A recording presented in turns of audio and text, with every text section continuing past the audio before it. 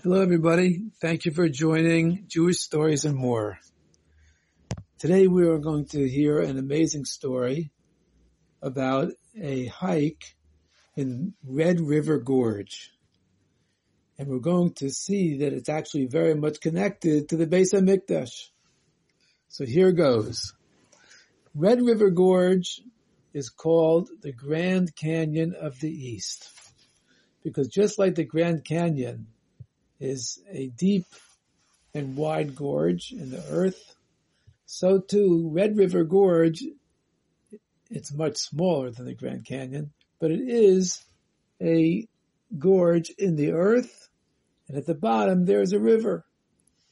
It's kind of like a miniature Grand Canyon.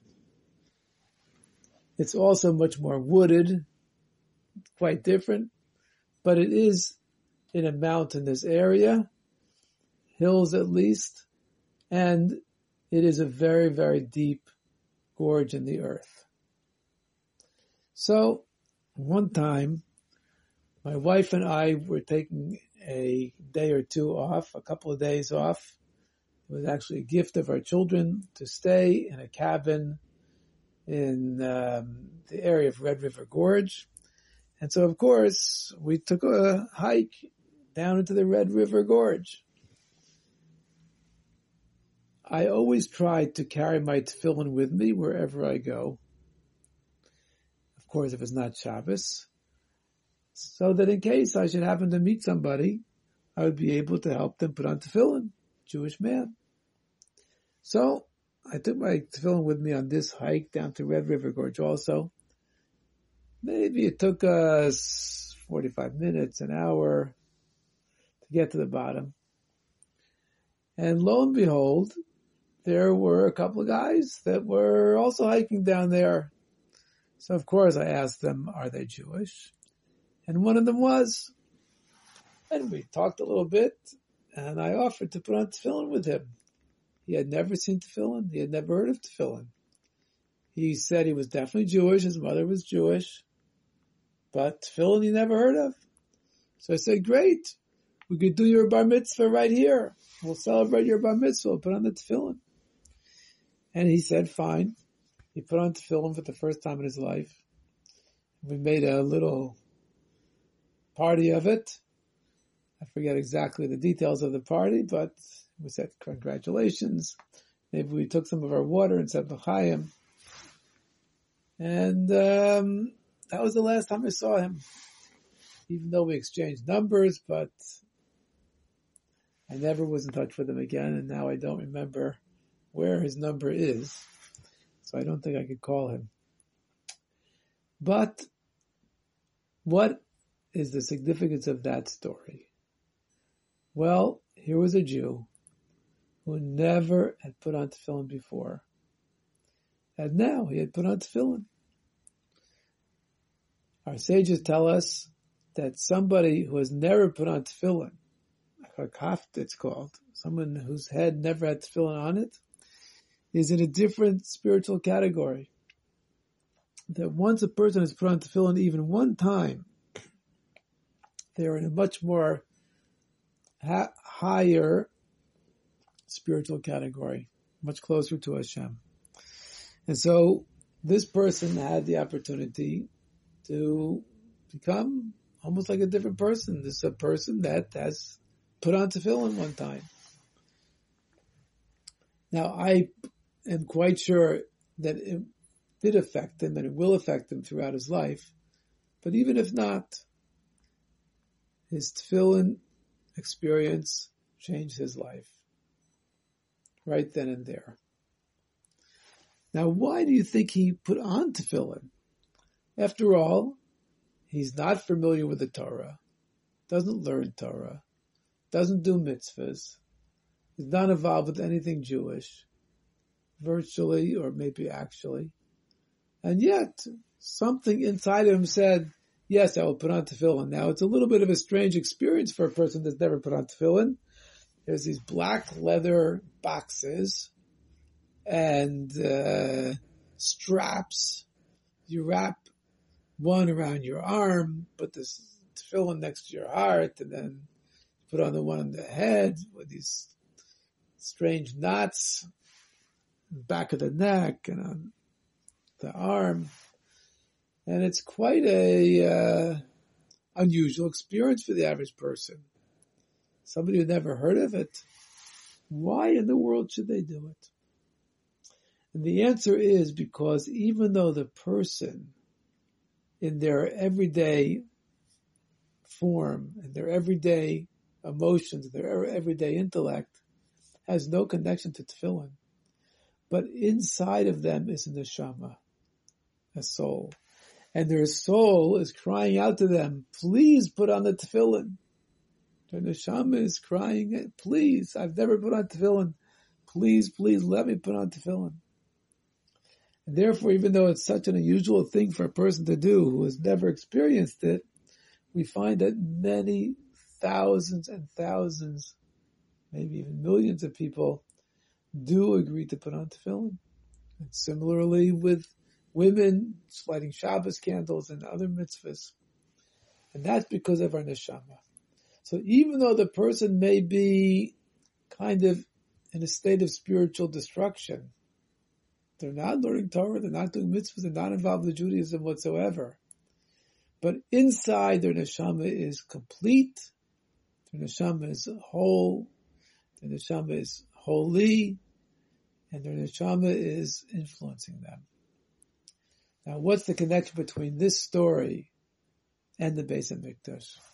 Because today the Beis HaMikdash is actually in ruins. There's very little of the Beis HaMikdash which is really the way it's supposed to be. There's a portion of a wall called the Kosel that thousands and thousands of people go to every single day.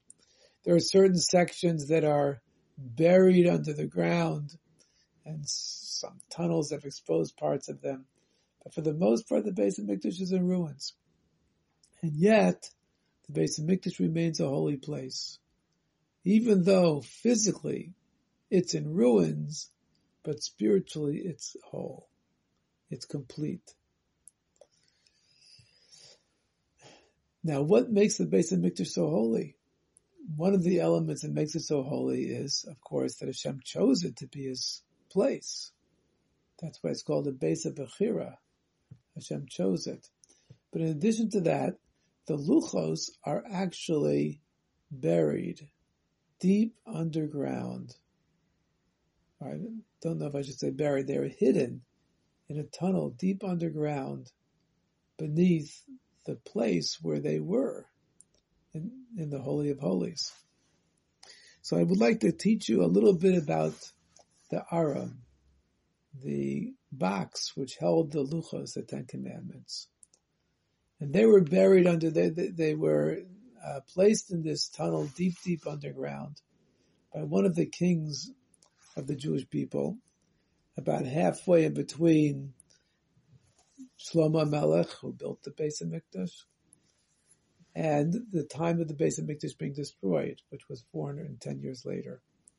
And this king saw that destruction was going to happen before too long, and he knew that Shlomo Melech had built a network of tunnels, secret tunnels underneath the Beis HaMikdash, so that if the Beis HaMikdash would be destroyed, the luchos could be hidden under there, and a few other valuable items, especially valuable items.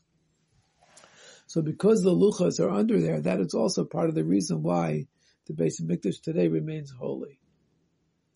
How holy are the luchos and the Aron? So our Chacham tell us that they took up space, but they could not be measured. That is, if you would measure the Aron, you would see that it had a certain measure.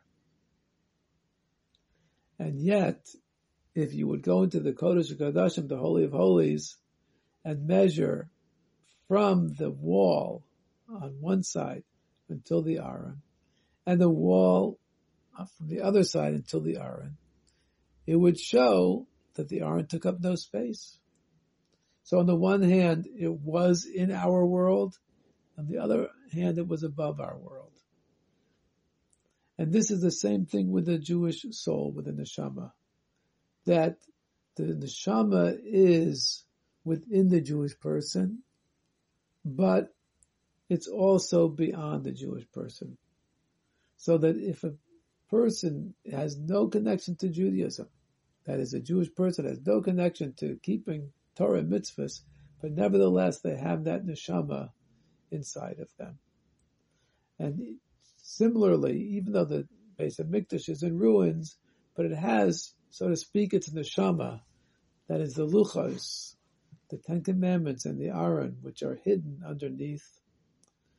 And that brings holiness to the Beis HaMikdash. And so, by learning about Mashiach and Geula, and especially at this time of year, learning about the Beis HaMikdash, we will quicken the time that the Beis HaMikdash will be rebuilt. And just like that young man who all of a sudden had an opportunity to put on tefillin, and he did, he became a different kind of a Jew as a result. So too, by learning Torah and doing mitzvahs, and especially learning about Mashiach and Geula, and right now especially by learning about the Beis HaMikdash, we will quicken the time until Mashiach will come, and the Beis HaMikdash may happen immediately. Thank you so much for joining Jewish Stories and More, and I hope that you also will learn about the Beis HaMikdash, especially during this time. And it's then considered as if we are rebuilding the Beis HaMikdash. Thank you so much for joining Jewish Stories and More.